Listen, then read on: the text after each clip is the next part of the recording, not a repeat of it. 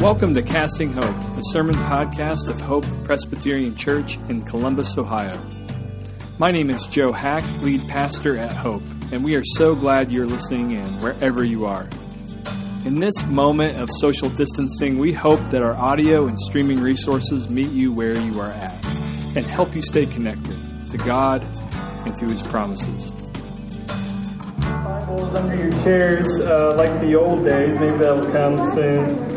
But if you have your own Bible, or maybe on your phone, I would love for you to turn with me to Psalm 148 this morning. As Alan said, my name is Joe. I'm teaching pastor here at Hope. We're glad that you're here. We're glad to share this space with you. Our mission as a church is to extend the welcome of Jesus to all of you who come in these doors. And we are grateful to Jesus that He has made this the space in which we can do that on Sunday. And not just in here, but out there and out there. I've got a great view right here through these glass panels of our children's church going on outside. This is a fantastic provision from God. We're grateful, and we're glad that you're here. No matter where you are on your spiritual journey, no matter what you are wrestling through right now, we believe that you are here on purpose, and we are glad that you took the time. We realize it takes a giant step to walk into a church building, especially if this is a new space for you, and we honor that. We are looking through the book of Psalms this summer. If you would turn with me to Psalm 148, we're coming to an end of our Summer Psalms series. Next week, Aaron will be teaching on Psalm 150. That's the last psalm in our Bible. And then we'll begin our journey through the New Testament letter of James. I'm excited for James. While prepping for James, I came across this provocative statement from a writer and author in the UK. He challenges us to read James in 1 or 2 sittings, and then he writes, quote, "I challenge you not to marvel at how much it reads like a theological and ethical commentary on 2020. Scripture is always relevant. But James, I have a feeling, is going to sound like it was written yesterday. And so I'm excited for James. I'm excited to walk with Jesus, with James, with you all. But right now we are focusing on what are called the Psalms of Praise. The Psalms of Praise. Now, all 150 Psalms are praise, including the sad and the doubtful and the exasperated and the exhausted Psalms. They are all praise. But there are a handful of Psalms that center around a very familiar command. Hallelujah.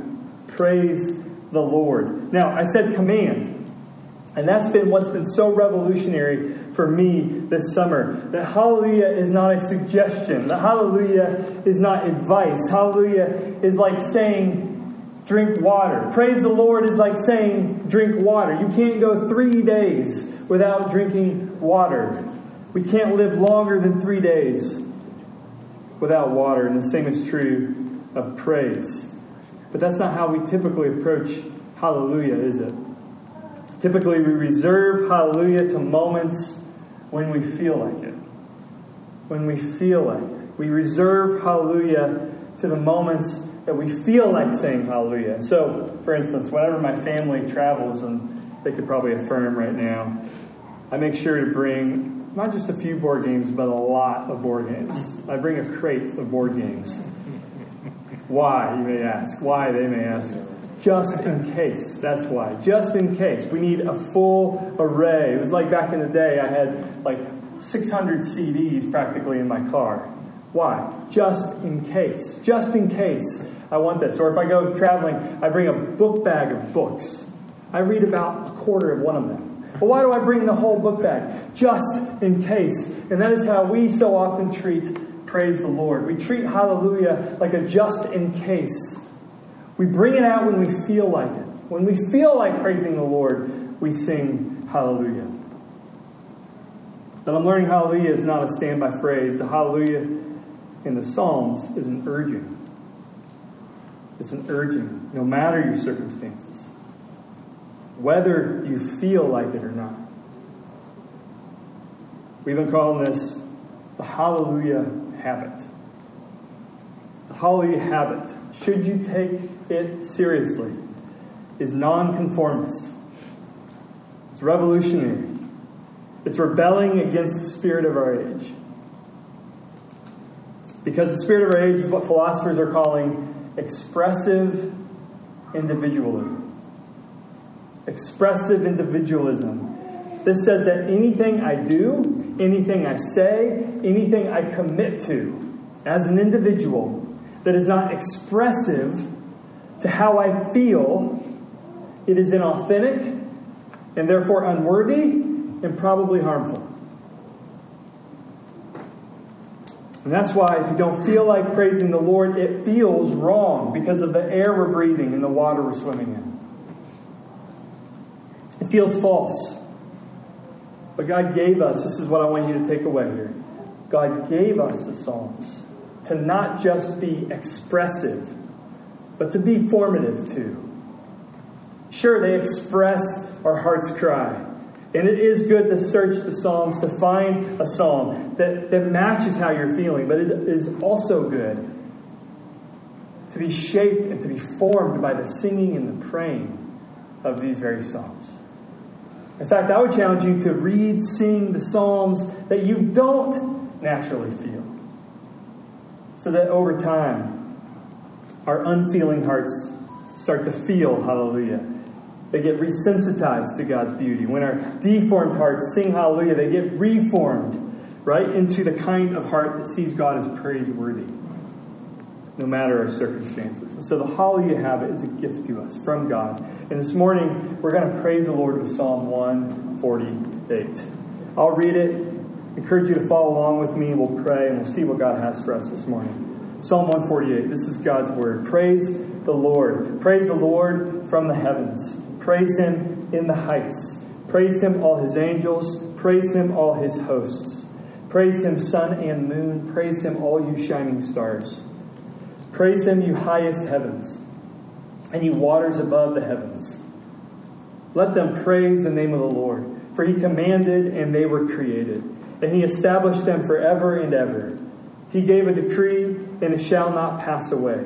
Praise the Lord from the earth, you great sea creatures and all deeps, fire and hail, snow and mist, stormy wind, fulfilling His word, mountains and all hills, fruit trees and all cedars, beasts and all livestock, creeping things and flying birds, kings of the earth and all peoples, princes and all rulers of the earth, young men and maidens together, old men and children. Praise them. Let them praise the name of the Lord, for His name alone is exalted. His majesty is above earth and heaven.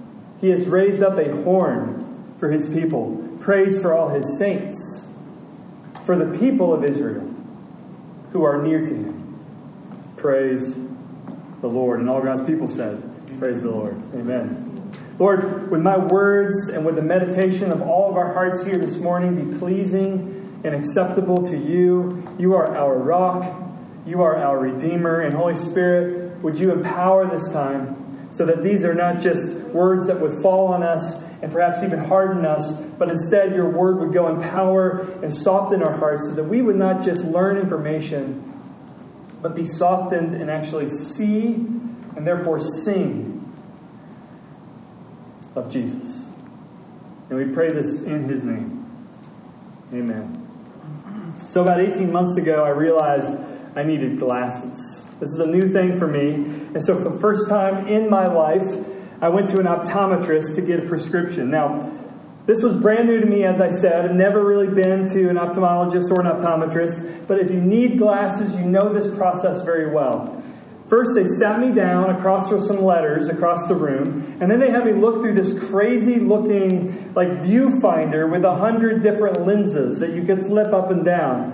And basically, when I looked through this thing, things looked worse across the room.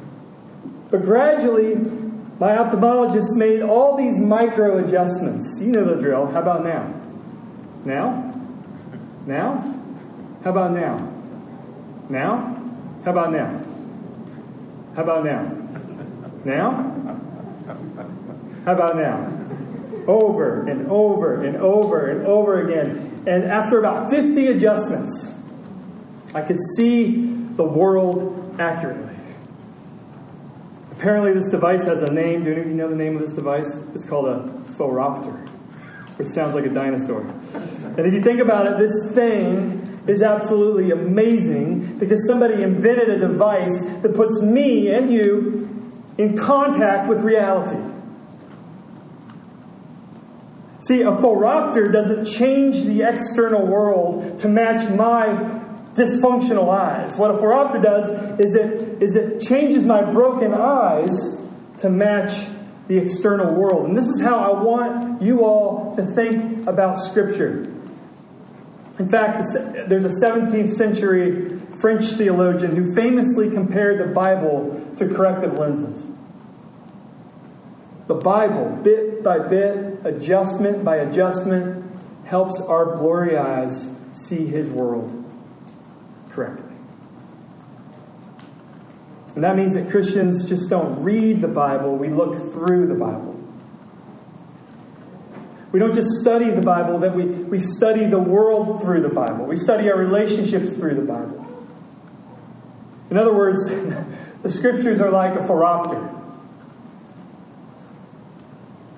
And God is like an optometrist. As we look through God's Word, God Himself will make micro adjustments so that we see His world more and more accurately. And this happens throughout all of Scripture by the Holy Spirit. But this morning, I want to ask what would happen if we looked at the world through Psalm 148, the psalm we just read together. I think one simple, radical thing would happen and change the way that we look at the world. And it's this. This may seem like Captain Obvious, but here it is. God would be at the radical center, not just of your life, but of all of life. God would be at the center, the blazing center of not just your life, but all things. I think if we wore this psalm like glasses, we would see a world that can only find its balance, like a gyroscope, when God is in the center.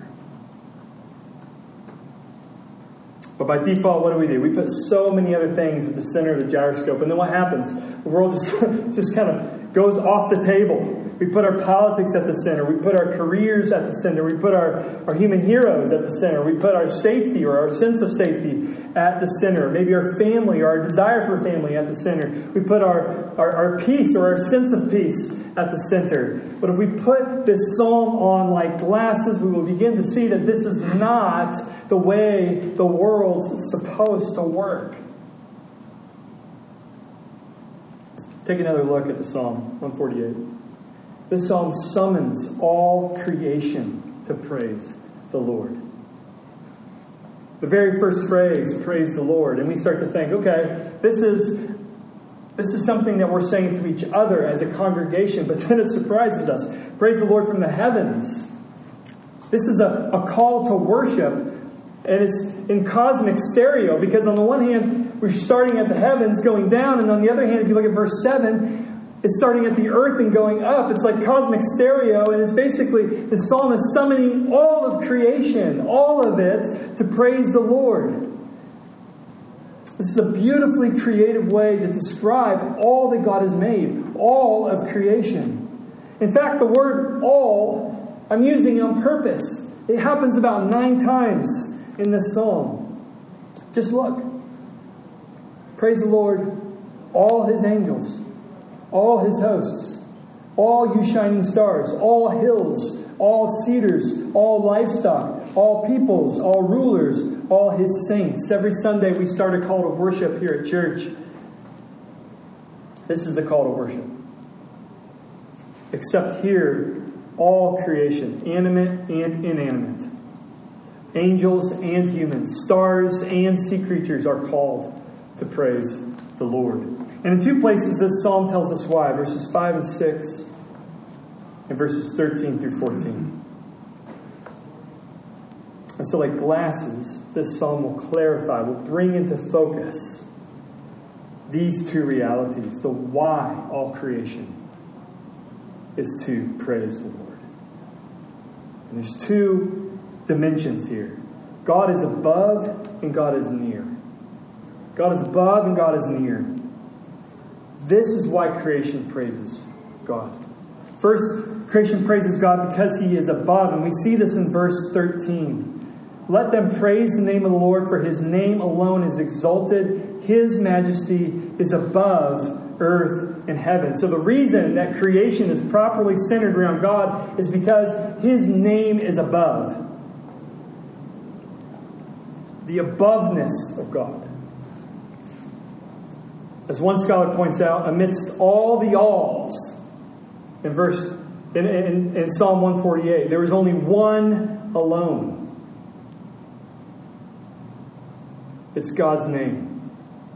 Verse 13. And His majesty is above all the alls. This aboveness we see first in verses 5 through 6. What's that say? Take a look with me. Let them praise the name of the Lord, for He commanded and they were created. And He established them forever and ever. He gave a decree and it shall not pass away. So this for at the very beginning, let them praise the name of the Lord, verse 5, for, that for answers why all of creation praises the Lord. Two things we see in these verses. Number one, He commands it. Number two, He keeps it. So first, God commanded everything in existence. Look out the window.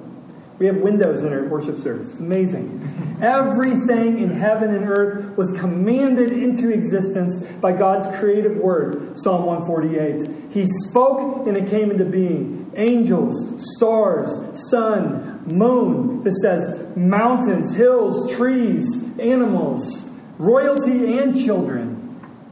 A God-centered world accepts that everything in this world is here because of God's command. Think of Jesus for a minute. When He speaks in the Gospels, what happens? Things happen. Whatever He says happens. So in Mark 5, we learn about the death of a 12-year-old girl named Talitha, the daughter.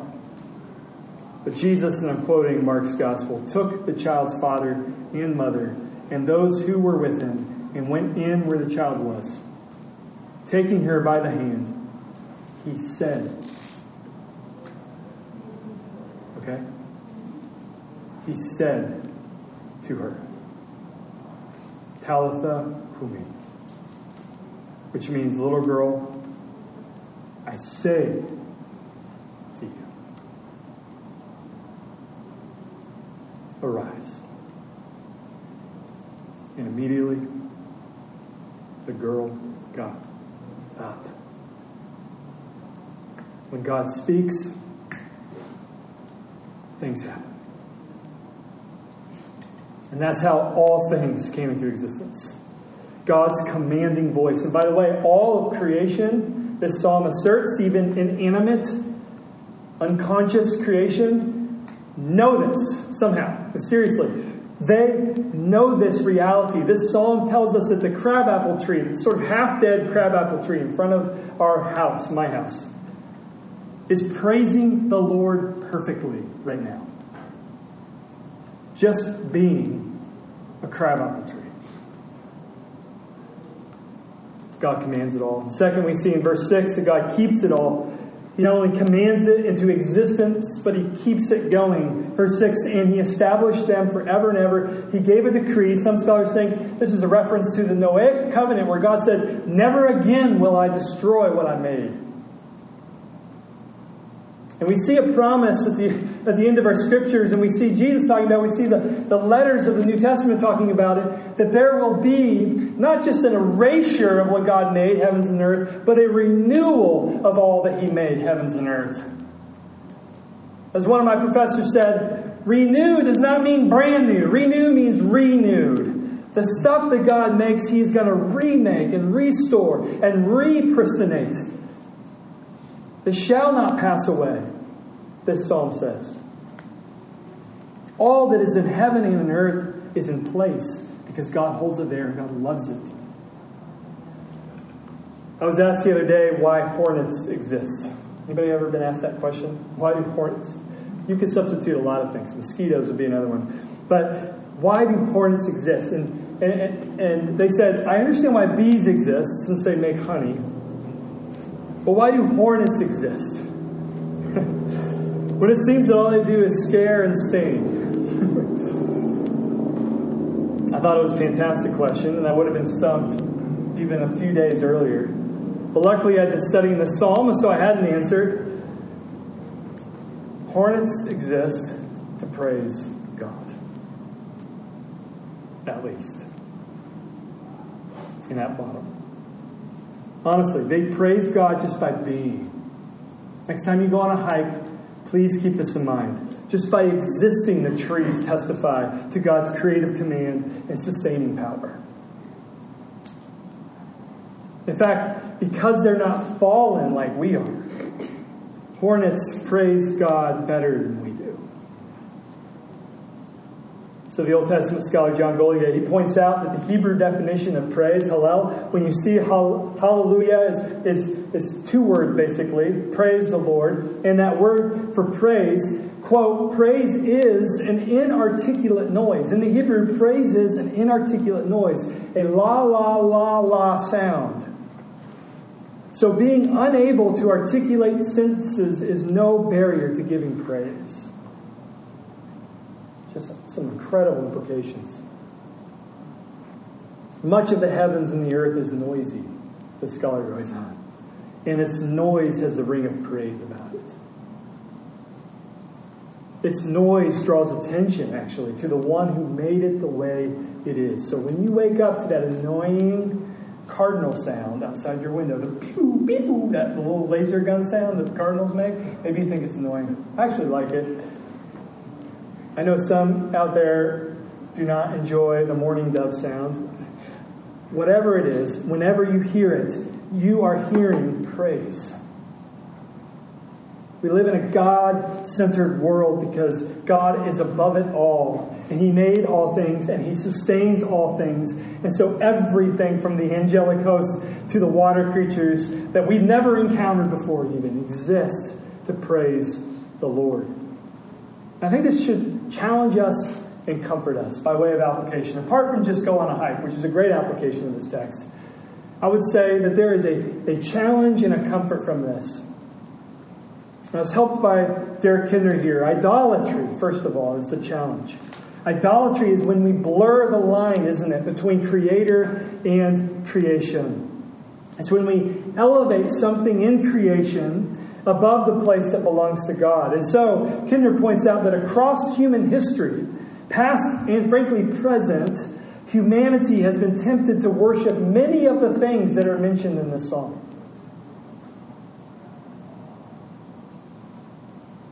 Angels,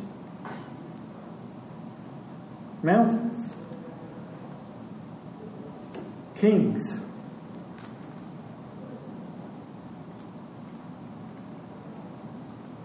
I think a helpful definition of idolatry that I've heard is whenever a good thing becomes an ultimate thing. Or to frame it as Psalm 148 does, whenever anything in God's creation, which God calls good,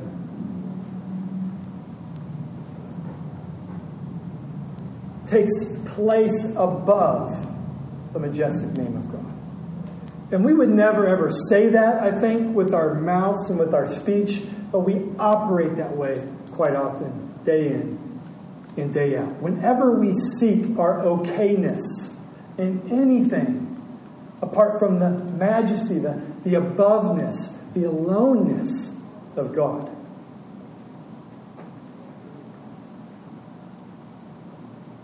If we're seeking our okayness in fitness or finance, we will obey the demands of this idol even when, especially when it contradicts the good ways of God, the true God. And inevitably, we become disappointed when these idols do not deliver, which they don't. They only break our hearts, and they demand more and more and more and more and more of us. And so this is a challenge to you. All of creation exists to praise God. All of creation does not exist for us to praise it. And so we must never look to created things for our hope, You must never look to created things for our peace. We may never, ever look to created things for our okayness. And so let me just leave you with a standing question. What are you most tempted to place in the center of your spinning gyroscope that is your life? This psalm will say, praise the Lord.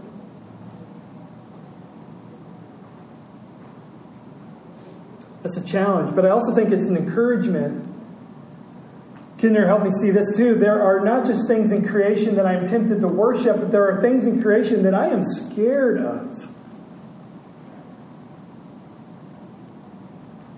Like legit scary stuff in the world. Verses 7 through 8, anyone? Fire and hail, snow and mist, stormy wind.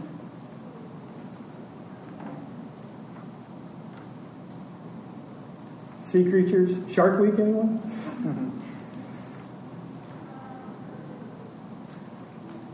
And we can extend it out. And so it's astonishing, actually, that the Israelites are well known.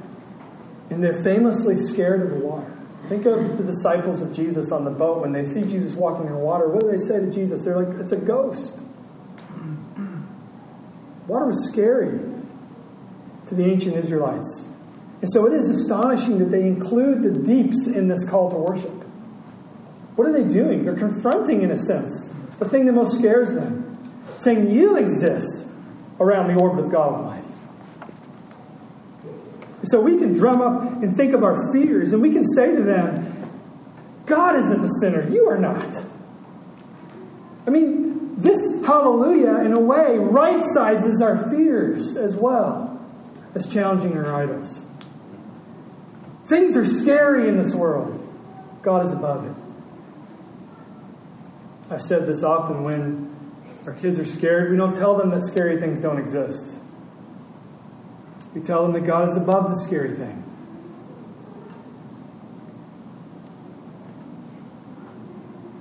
God is above. So we put on the glasses of Psalm 48. And suddenly, a world where I'm at the center, or my fears are at the center, or my idols are at the center, suddenly I put them on, and who is at the center? The Lord is, because He's above. But there's another aspect that we need to get a hold of here in this psalm, and that's that God is above, yes. He is near as well. Verse 14. He has raised up a horn for His people, praise for all His saints, for all the people of Israel, what? Who are near to Him. So all of creation praises the Lord because God is above all creation. But that is not the only reason all of creation must praise the Lord in this psalm. The second reason here in verse 14 tells us that God is near. And this is a strange turn in this psalm, actually. So studying this, I sort of was puzzled by this for a while. Because it's a call to worship. Praise the Lord, all of creation. It goes through from heaven down to earth and from earth up to heaven, like an all-encompassing, as I said, stereophonic call to worship. And then it even says, hey, kings and all the people, like all the people, praise the Lord too. And then it gives a reason for praising the Lord. He's above. We just talked about that. But then the second reason was perplexing to me at first.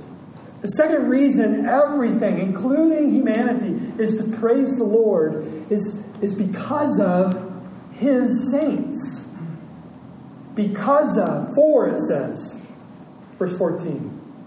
Praise for all His saints. And then for the people of Israel who are near to the Lord. In other words, God is above, but He's also near, and that is astonishing. And a reason to praise the Lord. And verse 14 is amazing. It tells us how He has drawn near to His people. In two ways. By setting us apart by grace. And by raising a horn. And so first, we are near to God because He has simply set us apart by grace. That's verse 14, the second line. We are called His saints. Why? Because we are called His saints. Did you hear that? We're called His saints because we're called His saints. In the Old Testament, you'll see this often. I love you because I love you, God says. And then God has to clarify, not because of this, not because of that, not because you're impressive, not because you're going to impress me. No, I love you because I love you. And that's a shot to the ego. Isn't it? We are called saints because we are called saints. We are objects of His love and His salvation simply because God wanted to, Ephesians says. We don't like this truth, again, because it hurts the ego and it causes all kinds of questions. But it's true for Israel and it is true for us. It's grace. There's nothing we did and there's nothing we will do to jeopardize His call. And the second thing we see here is that we are near to God because He raised a horn for us. Look again at verse 14. He has raised up a horn for His people. Now, I never understood what this phrase, raise a horn. Any of you know what this means? I never understood what this meant. I always read it and I always encountered horns in the Bible. In Revelation, you encounter horns. You see horns all over. But I always just assumed, I don't know what I assumed. I just glazed over it. At some point, maybe I thought it was like a horn, like a trumpet. But about a month ago, I was reading a book. A Bible scholar encouraged me to Google elk fight to understand what this phrase means. I didn't have to. I've seen enough Discovery Channel. I know what it looks like for an elk to raise his horns. And I know what it means. I am going to win this battle. Is what it means. I'm going to win this. Well, God has raised up a horn for His people. In Luke's Gospel, Zechariah, John the Baptist's dad, says, "Blessed be the Lord God of Israel." Why? For He has visited and redeemed His people and has raised up a horn of salvation for us in this house of His servant David. The horn of salvation is Jesus. Jesus, who raised His horn by dying on the Roman cross for us, where the power and the penalty of our sin was defeated. He won. Jesus, who raised His horn, defeating Satan. Jesus, who raised His horn, defeating his and our enemy. Jesus, who raised His horn by giving us the Spirit. We no longer live in bondage to sin. Jesus, who raised His horn by being raised on the third day, so that we have a future, we have a hope, and that death and decay does not have the final word in our life. Jesus is our victory. He is our horn. And here's the astonishing truth. Jesus did this when we were not praising the Lord. But exactly when we were not. We were running away from God. The Bible says we were His enemies when God raised His horn for us. When we were praising ourselves, God raised His horn for us so that we would praise Him. This has so many implications for us. This has implications for all of creation. This horn has implications for the watching world. So let's just start with us. For us, this means that Christians be not proud. That's what it means. Christians be not proud. We must not ever be known for arrogance, but humility. Jesus is our horn. I think we sometimes think, we are the horn. No. God raised up a horn for us. So we're humble. We're very humble. John Goldingay, he says that verse 14 is a beautiful description of what it means to be a Christian, and I agree. What is a Christian? We've been given nearness with God by grace. That's it. That's the implication I want us to walk away from here. A God-centered world means we're humble, we're low.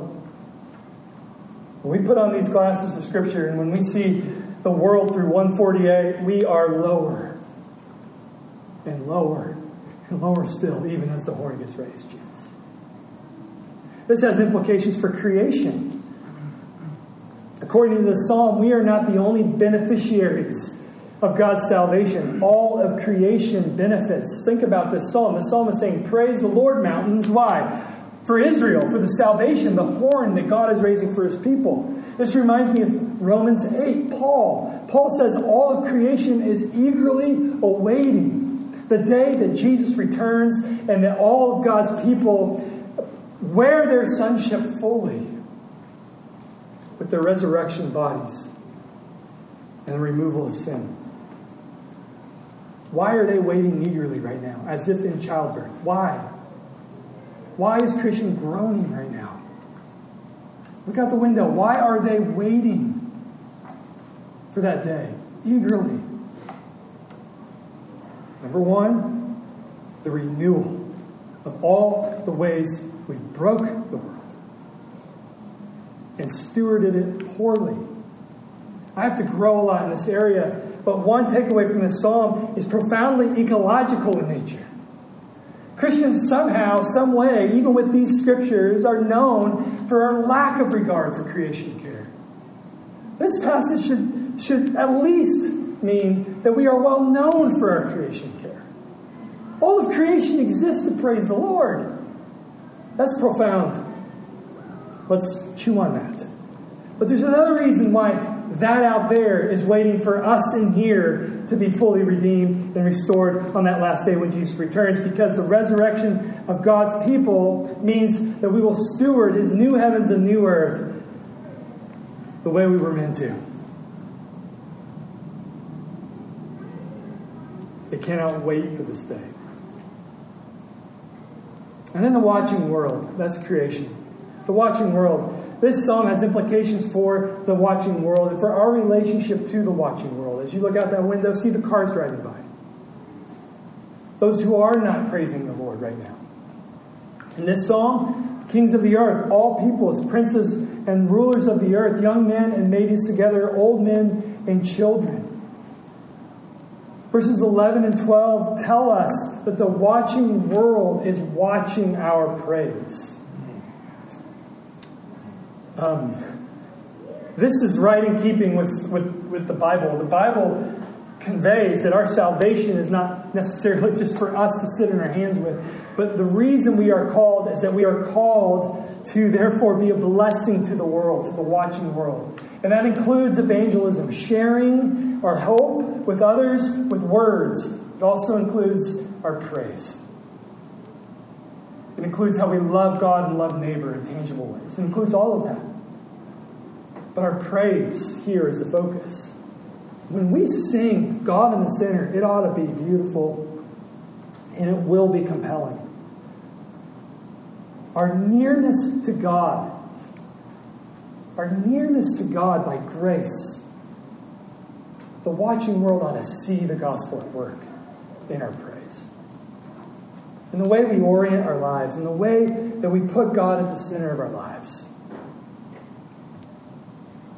All of creation is worshiping God right now, except for those who are not.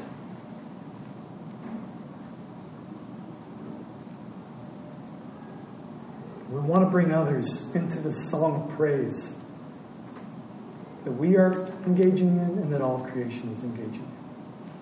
That's a heartbeat for evangelism. That's a heartbeat for mission. It ought to be a heartbeat of our church. As we gather and worship, are you thinking only in terms of what am I getting out of this? Or could you also be thinking of how is this, my nearness with God and my worship of Him, a blessing to those who come in here who are not yet worshiping God? This psalm is a pair of glasses. And if we put it on, we will see that all of creation is worshiping the Lord. Which means right now, as we worship, we are joining not just the saints in heaven, not just the angels in heaven, but all of creation. God is above. God is near. And so let's praise Him now. Lord, we ask that this psalm would reorient our entire lives. The simplicity of it, Lord, would not go past us, but instead embed within us. That like a gyroscope, we would find our center and our balance in You. And Lord, that we would look at the world that way and that we would see that all of creation is indeed praising You. Lord, would we be a church that exists to extend the welcome of Jesus to those who are not yet worshiping you, so that they too would be enfolded in this call to worship. And meanwhile, we are humble, even as we approach the table this morning. We come with humility. You raised the horn. We receive the benefit. And it's in His name, our Lord, we pray this. Jesus. Amen.